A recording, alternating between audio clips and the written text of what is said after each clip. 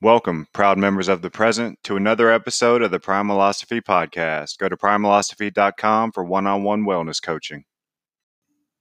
My guest on the podcast today is a professor of sociology and secular studies at Pitzer College in Claremont, California, Phil Zuckerman. He's the author of What It Means to Be Moral, Living the Secular Life, Faith No More, and Society Without God. Phil writes a regular blog for Psychology Today called The Secular Life, and in 2011, he founded the first secular studies department in the nation. In this episode, we get to know Phil and the different versions of secularism.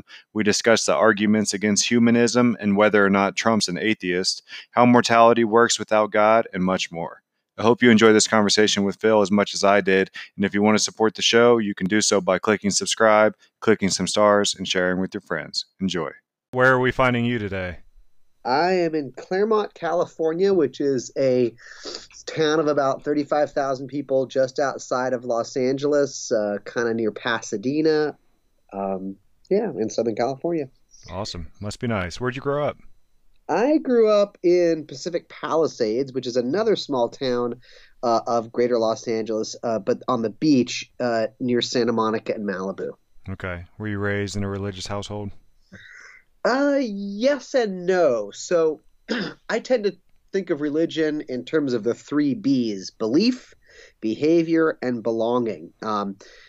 In terms of belief, no. My parents were non-believers. My dad was an atheist, and my mom just didn't think about these kind of things. All four of my grandparents were non-believers. My dad's parents were atheists. My mom's parents were just kind of agnostic or more into hiking and whatnot and classical music. So there was no religious belief. I was never taught to believe in God or heaven or prayers or angels or karma or any of that stuff.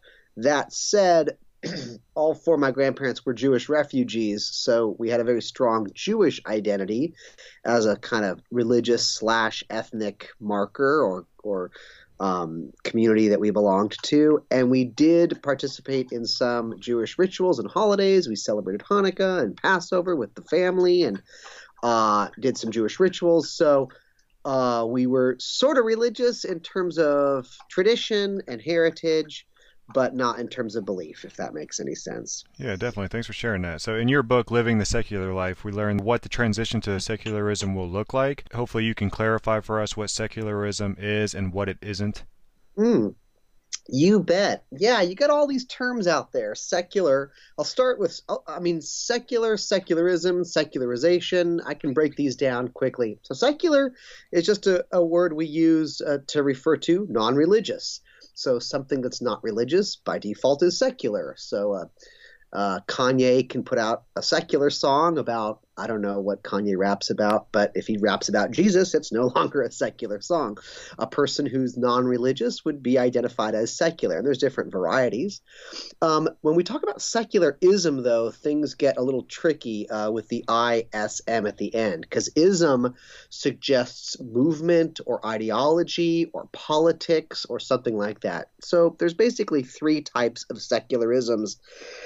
And these are only based on how they're used by people, right? Words only have meaning in usage. Words only have meaning in context. So just in my reading of newspapers and magazines and blogs and websites, and in my watching of TV and news reports and movies, and in my listening to speakers and just kind of assessing history and society, it seems as though there's kind of three ways in which people use the term secularism. The first is a strictly political sense, and this goes back to Jeffersonian's ideas of the separation of church and state, the French idea of laïcité when the French Republic was being created. Also, you can see it in Mexico's early history of the founding of the Mexican Republic, but the idea that government and religion should remain separate, that they both are better and purer when kept apart, that government should not be in the business of promoting any one particular religion or any religion at all. It should stay neutral on those questions. And conversely, religion should not be running the country. It should not be running schools or hospitals or, privately it could, but not through taxpayer money. So, the religion should not be running this sort of civil services and public services that we all depend on. And so that secularism is kind of a political ideology that has nothing to do with whether or not you believe in God. It just has to do with what you think the relationship ought to be between religion and government. In fact, when Jefferson coined that phrase, wall of separation between church and state, he was writing a letter to Baptists in Connecticut, assuring them that there would be no, government religion that might persecute them, because at the time they were dissenters, they were religious minorities. So it was the idea that that all religions would have a right to exist, or no religion at all, because the government wouldn't be in that business. And that's that version of secularism. The second version of secularism has to do more with what I would call philosophical skepticism, or skeptical secularism, where it's actually people trying to disabuse others of their religious faith or involvement. So these are people actively engaged in arguing against religion, trying to deconvert people, trying to create movements to stymie or limit religion. So secularism in that sense is, atheists who are writing books promoting atheism. Right. I was going to say that sounds exactly like atheism. Exactly. You could be an atheist and not promote it. An atheist would just be, hey, I don't believe in God and now I'm going to play soccer. But if you're actively, writing blog posts and writing letters to your government and trying to pass legislation, if you're actually promoting that kind of thing, that's a version of secularism. And the Soviet Union, actively tried to destroy religion, and that was a version of secularism. You can also have people in the United States that are trying to promote humanism, critical thinking, skepticism, and trying to sort of debunk religious claims and show them to be false or whatnot. So that's a kind of like movement or ideological secularism that wants to make society less religious. It doesn't just want to keep society and government separate. It actually wants to see religion reduced. It wants to see religion fade away. It sees religion as a hindrance to human progress. And so that's that kind of secularism. And then the third is just what I would call cultural or demographic secularism, which is just a term that some people employ to show that society is becoming less religious, just by default. More stores are open on Sunday, fewer people are going to church. People can make Broadway musicals making fun of religion. It's no big deal. People are just religion's starting losing its power and prestige or status in society. So, and not through active atheists promoting it, but just through a kind of organic process of differentiation where more and more aspects of our lives are differentiated from religious concerns. More people are on the web, on Facebook. People just aren't praying as much anymore. No one's reading the Bible anymore. And so we sort of talk about growing secularism or increasing secularism sometimes in that just kind of demographic or cultural way. So that's how I understand the kind of three versions of secularism. And I'm happy to explore any one of those at greater length. Yeah, I would love to. So the first version, is it safe to say that secularism is a commitment to keeping religion out of politics and public policy? Whereas the second, with atheism, it's more of a movement to say it needs to fade away. And the third is more of just an observation of what is happening and just looking at the times. Spot on. You nailed it. Awesome. So just curious, what are the arguments against humanism? Well, okay. So my understanding of humanism is it's a orientation or belief that people have great capacity for good. In fact, their capacity for good overrides their malevolent tendencies, which we do have as well. But that when we look at humanity in total, we think that most people, most of the time, don't want to harm others, are empathetic, would like to just get on and get by, and that there's a general desire for justice in the world and fairness in the world and freedom and liberty and democracy and equal rights and human rights, and that's the main default position of humans. Of course, there are exceptions and there are wickedness, and we all have a capacity to not live up to those ideals, but that those are the ideals and that humans are the only ones that can really affect change in this world. Like, if we want to see justice, we got to do it ourselves. We can't pray for it. We can't look for any saviors or messiahs. That any progress that has happened on planet Earth is the result of human will, human effort, human tenacity, human creativity, love, imagination, that nothing happens, whether it's, implants in our ears that help us hear better, or democracy, or improvements in communication technology, healthcare, that all just comes from human ingenuity, human know-how, human tenacity, and human will. So we place, you could say, our faith in humans. So that's my understanding of humanism. So what would be the main arguments against that? Well, they would be number one, humans are intrinsically wicked. Now, that is the message of Christianity. Attorney General William Barr just proclaimed that at the University of Notre Dame 2 weeks ago when he gave a speech on religious liberty. The default position in the views of Catholicism and Christianity is that we are born sinners, that we are born wicked, we are born in need of salvation, in need of a savior. So if left alone, it's Lord of the Flies. It's dog eat dog. We will just murder each other and steal from each other and lie to each other. And so we can't rely on humanity to save itself. Humanity needs a savior. So that's one critique of humanism. Another critique of humanism isn't necessarily steeped in religion, but I would just call it kind of a pessimism about human nature. So I've met many secular people who are like, humans are awful, we're terrible, we're stupid, we destroy the planet, we commit genocides, we drop nuclear bombs, and anybody who has faith in humanity is just clueless, we're just a bunch of rotten scoundrels. And they don't really see any hope, so they don't think Jesus is going to save us or Allah. They just kind of have that skepticism like, oh, you humanists are too optimistic. You're not grounded in reality because the reality is life sucks and people suck. And so I'd say that the two biggest critiques of humanism are we can't save ourselves because we need a magical or invisible God or Messiah to save us. And without that Messiah or that magical God doing things for us, answering our prayers, we're screwed. And then on the secular side, I guess critiques of humanism are it's too optimistic, it's not grounded in reality, people are just jerks, and if you place your hope in humanity, you'll always be disappointed. Wow. Okay. There's a lot to unpack there. So going back to the three versions of secularism, do you fall into one of these camps? I fall in, I would say, all of them and I'll tell you why. So number one, I'm a strong believer in the separation of church and state. When I look at the history, at least of Western civilization, I don't know enough about other parts of the world, but I see that whenever a government takes a position about religion, the results are not good because the dissenters will suffer. So if a government claims that it is Jewish, non-Jews will suffer. If a government claims that it's Christian, non-Christians will suffer.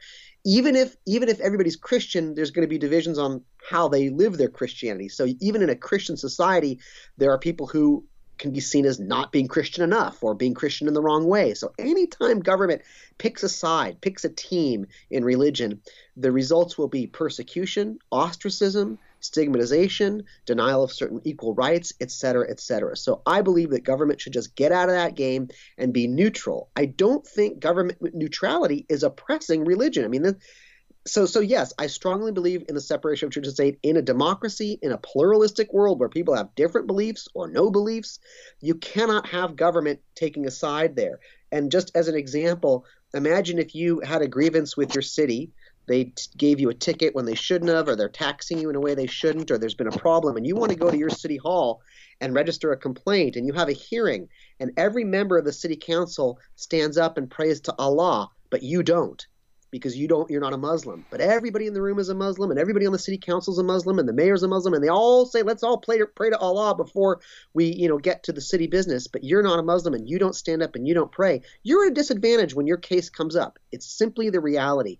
And so I would say that schools and courts and DMVs have no business promoting religion or even, even symbolically, just get out of that business and attend to giving people their driver's licenses or hearing their grievances at city councils or teaching them math or whatever. So I'm very much a secularist in the separation of church and state sense. No, I would agree with that, but aren't politicians at a disadvantage if they claim to be non-religious as far as votes go?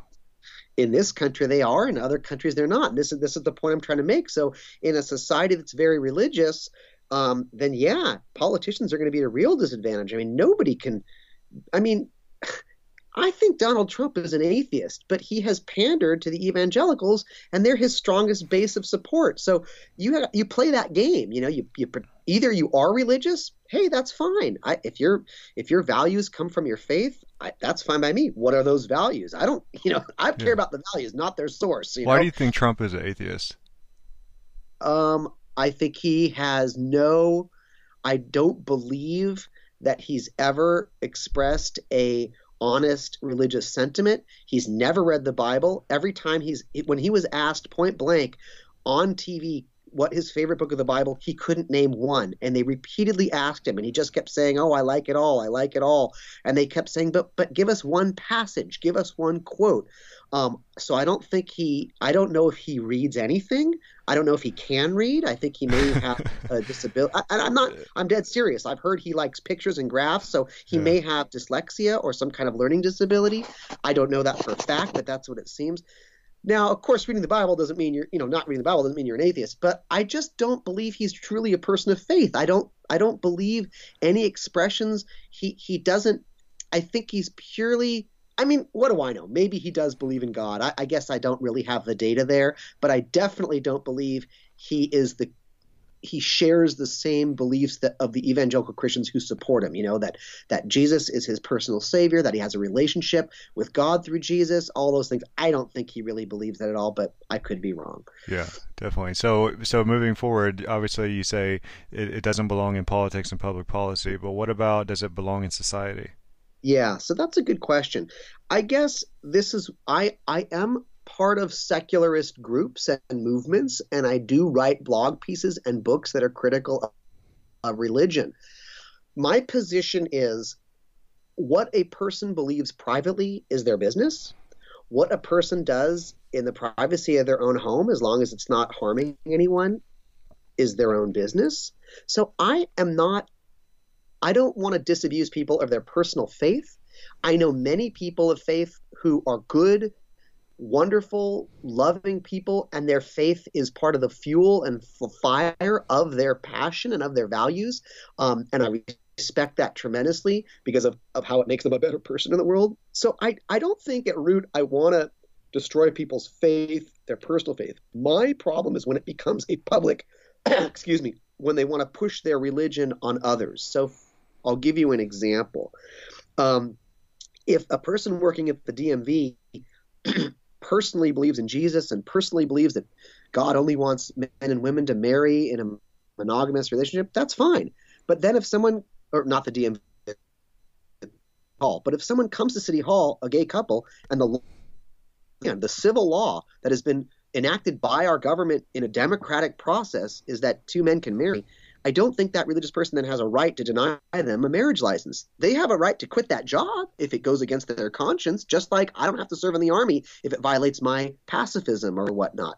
But I can't demand that the army, kowtow to my religious beliefs. Like, it's government by the consent of the governed, but we have constitutional rights that protect the rights of the minority. So it's not just majority rule. If 52% of America says all bald people are going to be slaves tomorrow, that violates the Constitution, right? We have certain constitutional rights. So I fight against religion when I see that I think it's doing harm to society. And so on that sense, I want to keep religion in the personal, private realm, not in the public realm. I don't like it, for example, that at a public school that is tax subsidized, a teacher leads children in a prayer that says we are one nation under God. Those words under God were not in the original pledge. They were inserted in the 1950s. The original pledge says one nation, indivisible, with liberty and justice for all. Under God was put in there. And what that means is my children are taught every morning by their teacher and their principal that God is watching over us. And that, just as I wouldn't want the pledge to say we are one nation and there is no God, indivisible, like, just stay out of it. And then finally, I would say I also do believe that certain religious beliefs can be damaging. So, for example, teaching children there's a hell, teaching children there's a devil. Islam is very big on hell. The hell in Islam is a horrible place. And when children are taught about it, I think that's damaging. When children are taught about Satan and devils and heavens and hells, I think that can be damaging. I don't want to take it too far here. I don't think people are walking around, eternally wounded because they were taught about it. But I've interviewed enough people who said that the version of hell that they were taught about as children did cause them damage, did affect them psychologically later in life. I think some of the teachings that religion teaches about our sexuality can damage and a lot of people psychologically. So I guess what I would say is, to me, religions are created by people, so they contain good and bad, because I think there's a lot. In fact, I think they contain mostly good, because I think there's mostly good in humans. But the bad parts are there, and I wish children were spared from some of those teachings. And I think, I guess I'll just end by my diatribe on this one by saying, when I look at the world's problems, I think we need to be rational and not superstitious. I think we need to rely on empirical facts and not prayers that don't work. I think the world needs reason now more than ever. So I do believe that religious superstitions, religious mythologies that aren't going to help us solve problems should not have primacy of place in our public policy. But again, if they're personally held by people, I have no problem there. Yeah, definitely. It's reason over rules. And I guess using science as well. I mean, we can look at the research on these issues and then make better moral decisions instead of just relying on supernatural beliefs. Exactly. Yeah. So I wanted to ask you, in that second version of secularism, we talked about atheism, and what differs, I don't know, I'm not going to say you're an atheist, I don't know, but what is the difference between that and agnosticism? I mean, what's the difference in saying, I'm an atheist, but I'm not acting on it, I'm not telling people that there should be no religion, but I'm also agnostic because I don't know? Right. Good questions. Okay, so basically, this only relates to the God question. So, there's a lot more to religion than just God. There's festivals and, music. I am an atheist, but I still enjoy religious rituals. I don't have a problem going to a Passover or Hanukkah or celebrating Christmas. I'll even go to church with my in-laws and enjoy it. Enjoy the music, the singing, the message, meeting people. So there's a lot to religion beyond God. But on the God question itself, basically, an atheist is someone who doesn't believe in God. And that's it. Atheos. Theos is Greek for God. A is the Greek prefix for without. So it's just without God. An atheist is nothing more than someone who does not believe in God. Obviously, in our culture, the word carries a lot of weight and means a lot more. People see an atheist as someone who's aggressively against religion, but really it's just a statement about, does someone believe in a God or not? God or gods. And if you don't believe in God or gods, you are without belief in God. You're an atheist. So I don't believe in a God. To me, it's a matter of evidence. I don't see the evidence, so I don't believe in it. An agnostic, termed by Thomas Huxley, coined by Thomas Huxley in the 1800s, has to do with knowledge. So atheism is really about belief. Agnosticism is a statement about knowledge. So gnosis is Greek for knowledge, and then A is without knowledge. So an agnostic is someone who's saying, I don't know, I don't have enough information.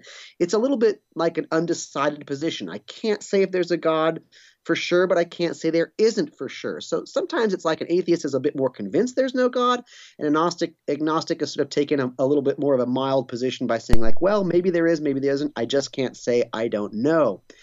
On the other hand, an agnostic is also someone who can say, I don't believe in God, but I don't know the answers to your questions. So, one of my favorite or most annoying things is I always get people saying well, if there's no God, where did everything come from? And it's I don't know.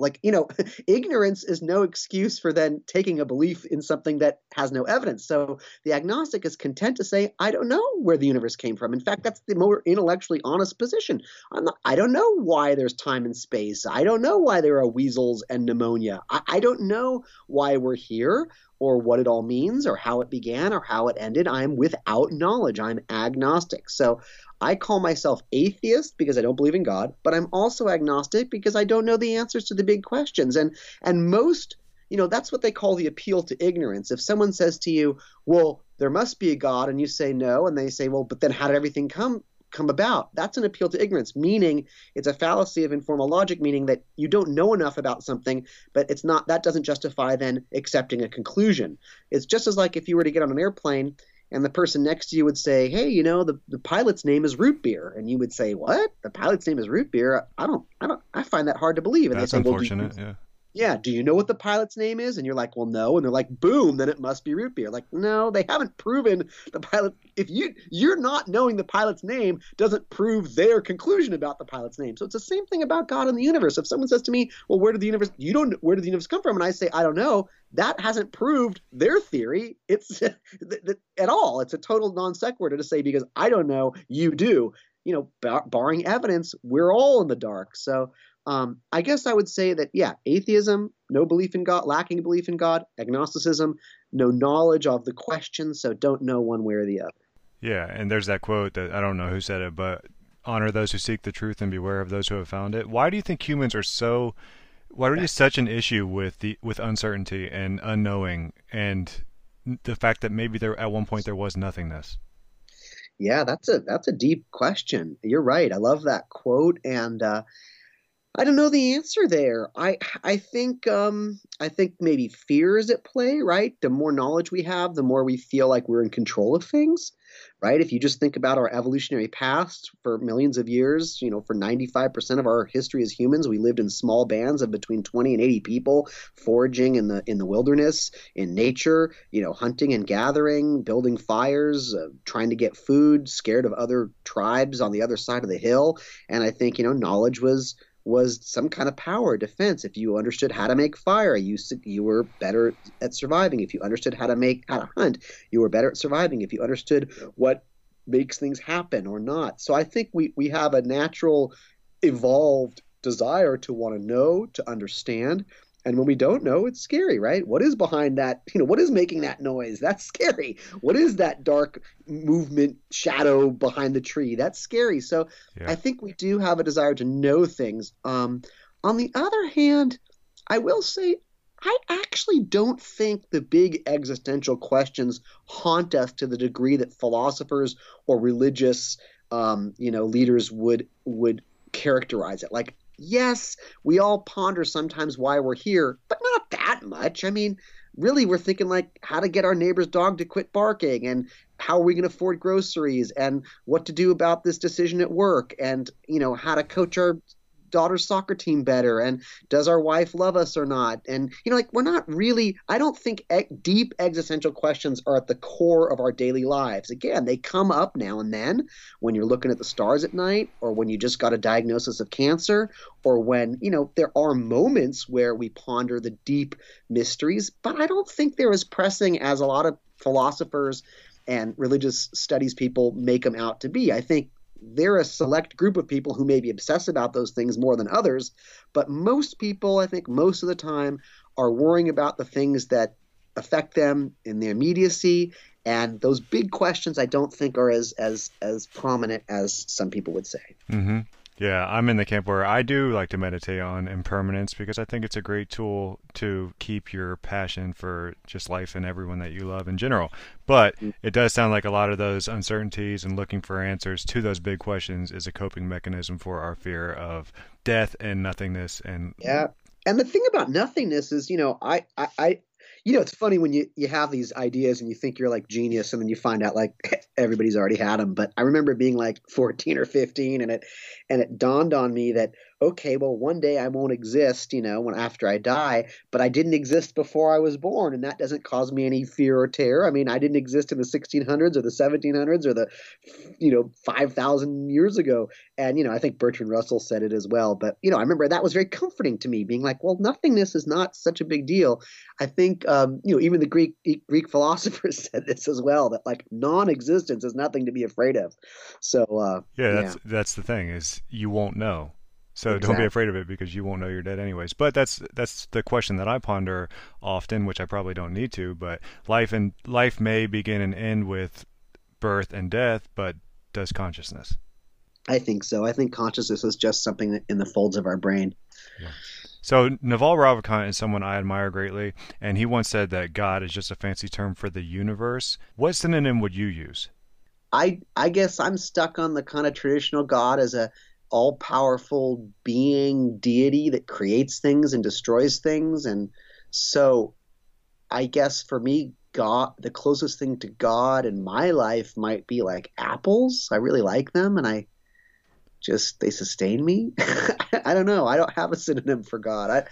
In fact, I get a little bit, I don't know, like I remember sitting in a park one day and meeting this woman, and she kept saying to me, like, Jesus is love. And I was like, well, love is love. Like, why are we, Jesus is Jesus and love is love. And if they're both one and the same, then we could do away with one or the other. Like, so I don't know. God to me is, I don't get into that, when people say, like, I mean, I can't tell you how many times people say, well, yeah, I believe in God, but to me, God is just, you know, a force for good in the world or whatever. Like, well, and then someone else will say, God is just that, that thing that makes us, love, or I don't know, like it gets really psychedelic. And so I don't really know what people mean when they say that. I'm like, well, what do you mean it's a force? Like a magnetic force? No, it's, like, well, what do you mean it's what binds all things? It's like glue? Like what are you saying? So I tend to not use God ever, and I find that whenever people do,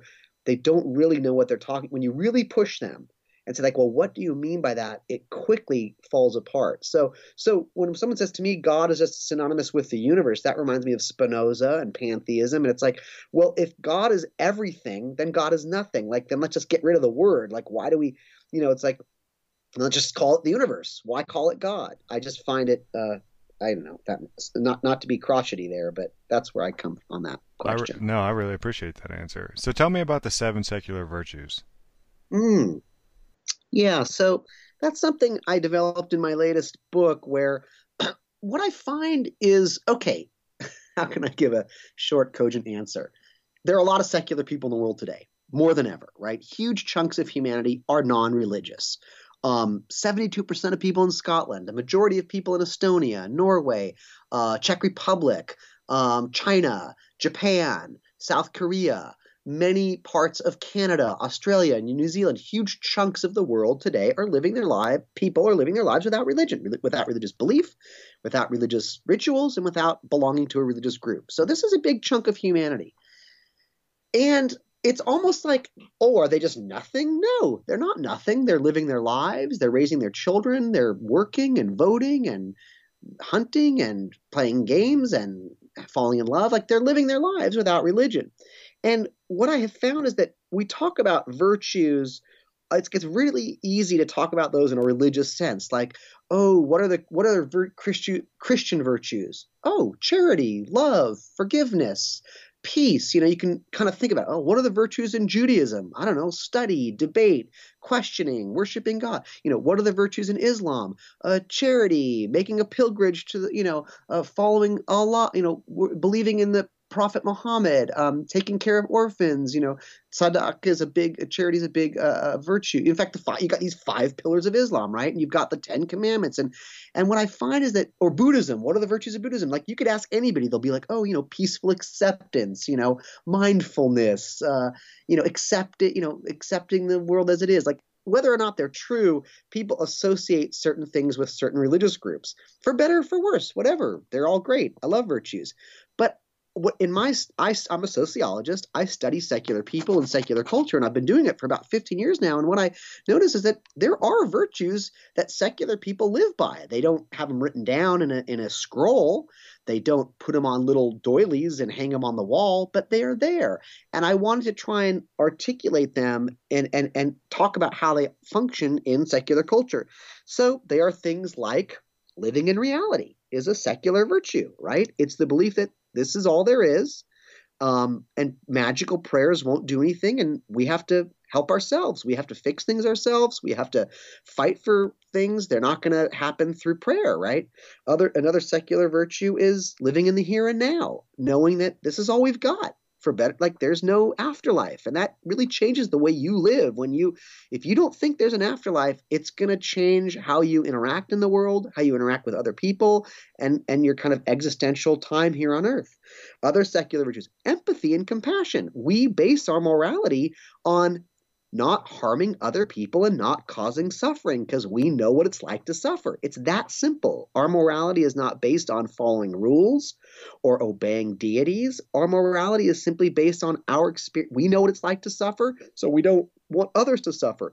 And so we have compassion for those who are suffering and empathy, and that's what guides our moral compass. So that's why when we get to a question like gay marriage, we don't think, well, what does the Bible tell us or what does our God tell us? We say, well, are we causing suffering by denying two consenting adults to marry each other? Yeah. Like, there's no reason to deny them the right to marry. It doesn't cause any harm. And in fact, denying them that right does cause harm.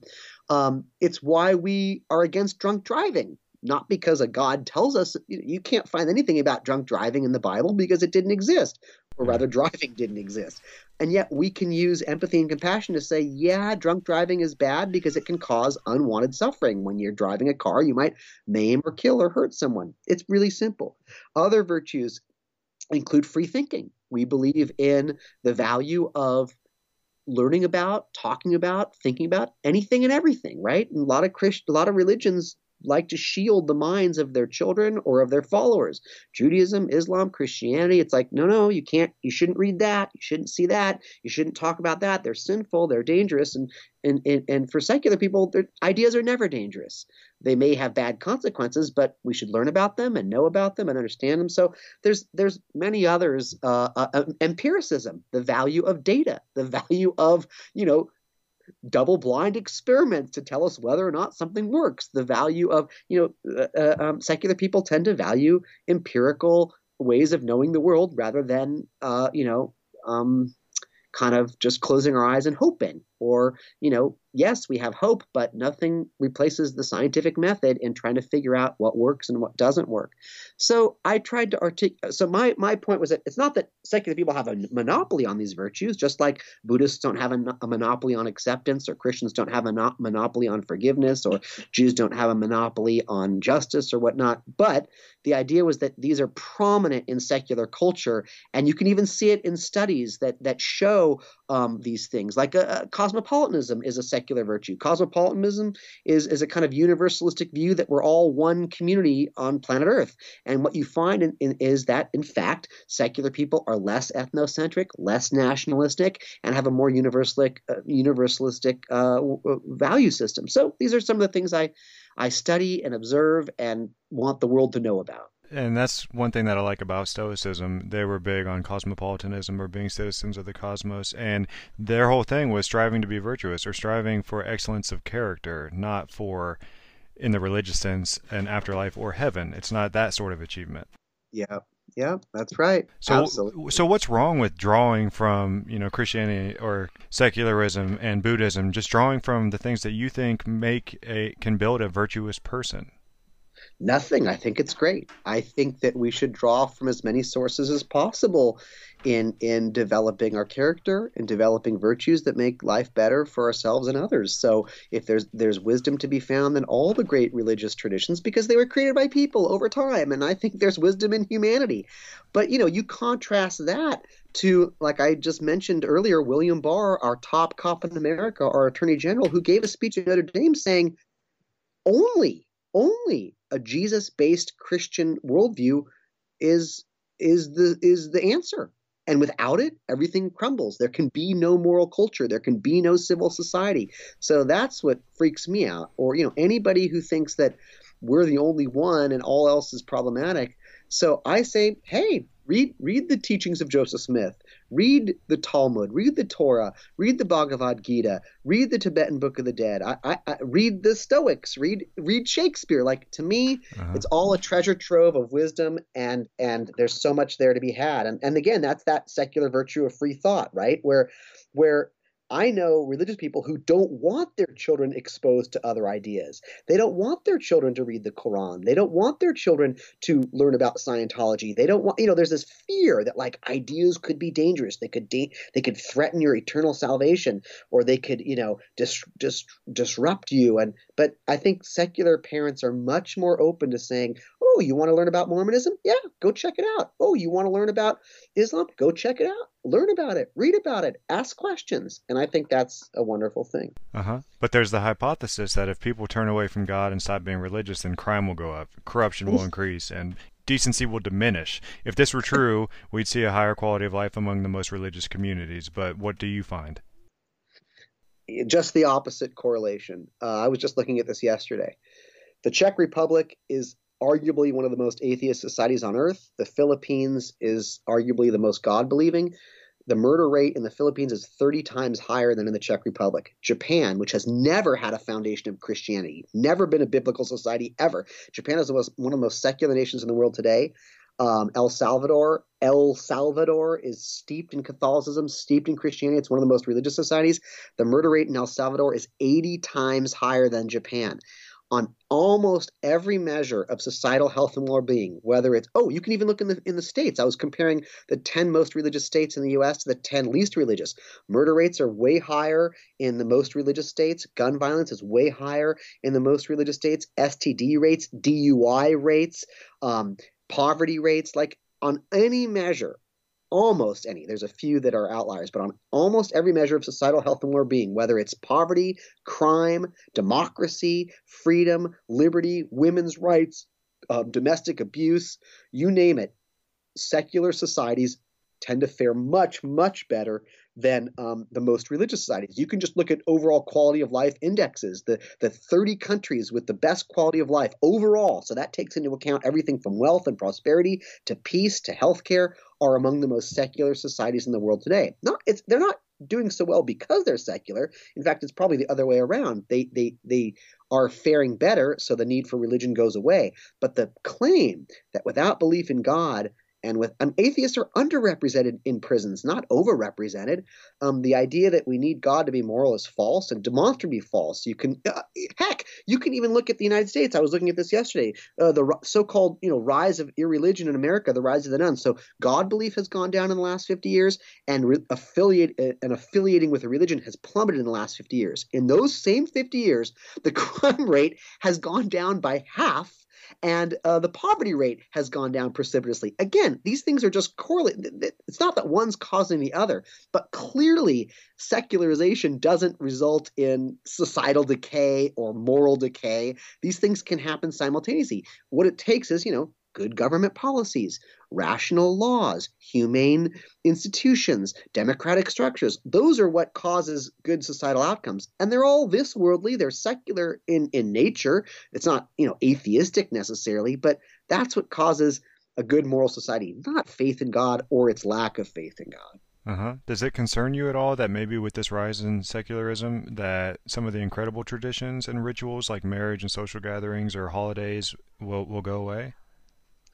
Yes and no. I mean, the only constant is change, right? I mean, life changes. I'm more concerned about people staring at screens all day than not celebrating the 12 nights of Christmas. I don't know. To me, yes, I love ritual. I love holidays. I love celebrations. Yes, it's sad anytime a tradition, whether it's a Native American tradition, whether it's a Sufi tradition, fades away. It's sad when languages fall away. My family spoke Yiddish for hundreds and hundreds of years. Yiddish is dead. It was murdered by the Nazis, and no one speaks Yiddish anymore. So yes, I'm sad to see certain rituals decline. On the other hand, I don't fear they'll be replaced. New ones emerge, right? And that's the nature of human civilization, right? The old fades, the new comes in, and every generation is sad about what was lost and is bitter about what's new. But that's the way it goes in humanity. There's nothing to do about it. I'm sad people don't listen to albums anymore. I'm sad that people don't, that they just have songs. I'm sad that, no one knows who fucking Led Zeppelin is anymore. But what are you going to do? Well, I think the underlying fact is just that, a lot of these rituals breed togetherness, and we don't want to lose out on that. On that front, you are absolutely right. I totally agree. There was a famous sociologist, Emil Durkheim, who wrote a lot about the power of religious ritual to bind people. And I agree with you. I do worry that nothing's like what will replace those community bonds. I mean, people that are religiously active and engaged have greater social capital. They tend to have happier marriages. Their children tend to do better in school. They tend to live longer. They tend to have less experiences of depression. I mean, there's no question that being enmeshed and involved in a religious community has tremendous benefits. Not just the rituals, but the community, the intergenerational bonding, the opportunities for charity. So I do worry that as religion fades and falls apart and withers, at least in the United States, I can't speak to other societies that have different models. That congregational model I just described is not universal. It doesn't exist in Thailand, for example. Or many places. But here in the United States, that congregational model has been a mainstay of our culture and our society. That regular gathering for community, for charity, for values, for rituals, and as that crumbles, I do worry. I'm happy to share that. I do think, well, what's going to replace that? Are we all just going to become rugged individualists, and social capital is going to go down, and we won't have communities to rely on, and we won't have that people there for us when we're in need, the way religious communities are for their members. Yeah. Yeah, well, all of those beautiful things can exist without names and labels. It's like the names and labels are just containers, and containers, we want them so we can control and manipulate them, and that can stall human progress. So, I mean, the question is, can we live a moral life without naming it? Oh, for sure. No question. We do. We do every day. Okay, so who comes to mind when you think virtuous? I guess the first person that came to mind was a woman named Sophie Scholl. She was a German Christian young woman in Germany during World War II.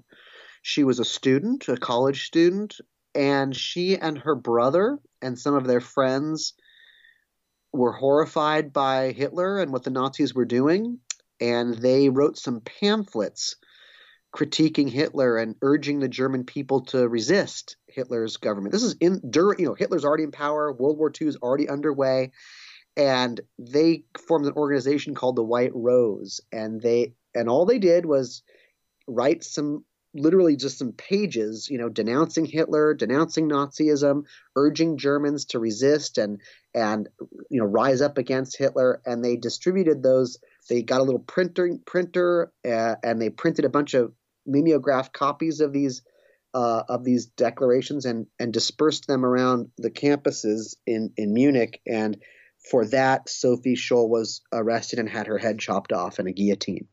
So to me, she also spoke bravely and courageously at her trial. She spoke bravely and courageously to her, the people that investigated her and interrogated her. She was just, to me, a model of heroism, altruism, love, courage.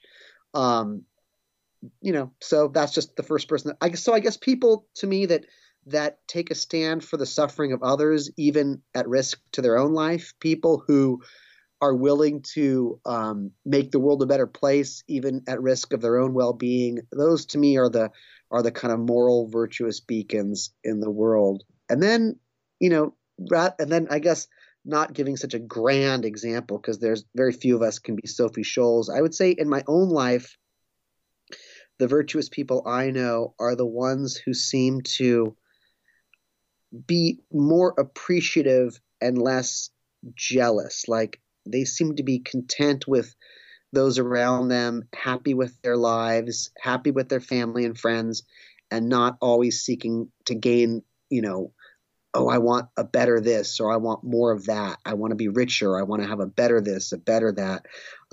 So I think the virtue of kind of accepting your life and being grateful for it and appreciating it, to me, that's a very wonderful virtue.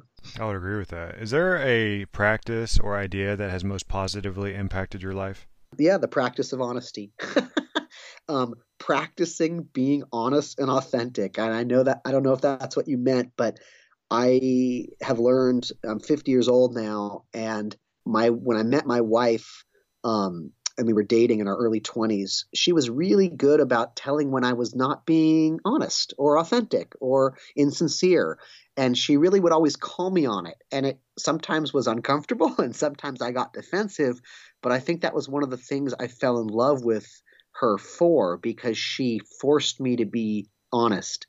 And she's a very honest person, brutally honest. And I have found that my life is better when I not just tell the truth and like, don't lie, but like being honest about what you're feeling, being clear, having a clear line between what you're really feeling and what you're expressing, either physically or verbally or emotionally. That to me, and it's a practice because it's not easy.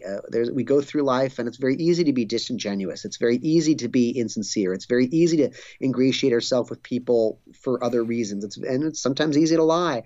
And I found that, you know, truth does set you free. Yeah, I would agree with that. It's like there's radical honesty, but then there's also unnecessary honesty. That's for sure. Yeah, no, I would never tell someone I thought their kid was ugly or something. And then I'd say more recently in my life, playing soccer on Sunday mornings has been a real benefit, and going to yoga has been a real benefit. But that's just in the last 5 years or so. Yeah, I wish I could take up yoga. It's just one of those things. Can't pull the trigger on it. So, is there a book that you're reading right now? There is. I am reading. It's funny you should ask. Let's see. I'm reading two books right now.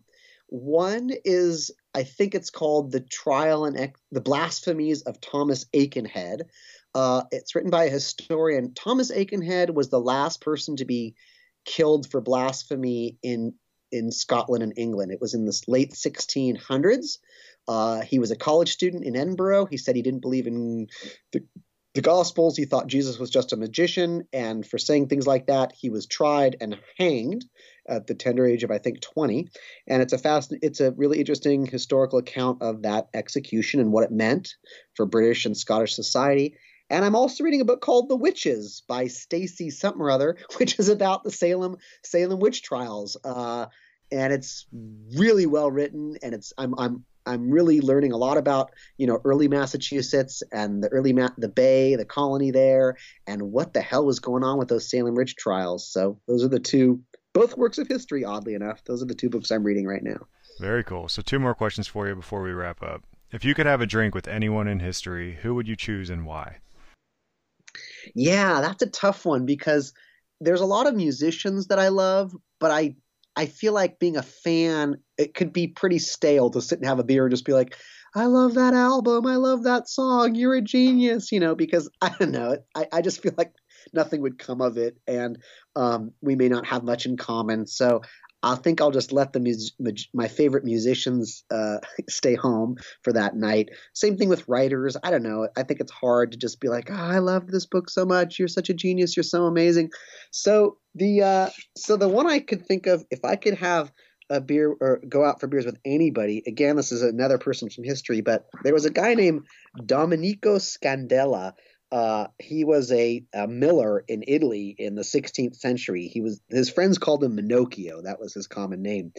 And we have records. That's a whole other story. But in the late 1500s, this little miller in a small town in northern Italy, he began to doubt the existence of God, and he doubted Christianity, and he thought the Gospels were forgeries, and he thought that life is a mystery and God doesn't exist and all these things. And he talked about people, and he'd get arrested, and they'd say, stop that, it's heretical. And he'd stop for a while, but then he'd start up again. And he kept getting in trouble, and eventually he was burned at the stake when he was 70 years old. But I'm fascinated by the fact that someone in the 16th century, just through pure thinking and reason, could think like, yeah, I don't believe this stuff. Like, how is that possible? I mean, there's no internet. He's not reading, atheistic diatribes. I mean, atheism is just totally, totally unheard of.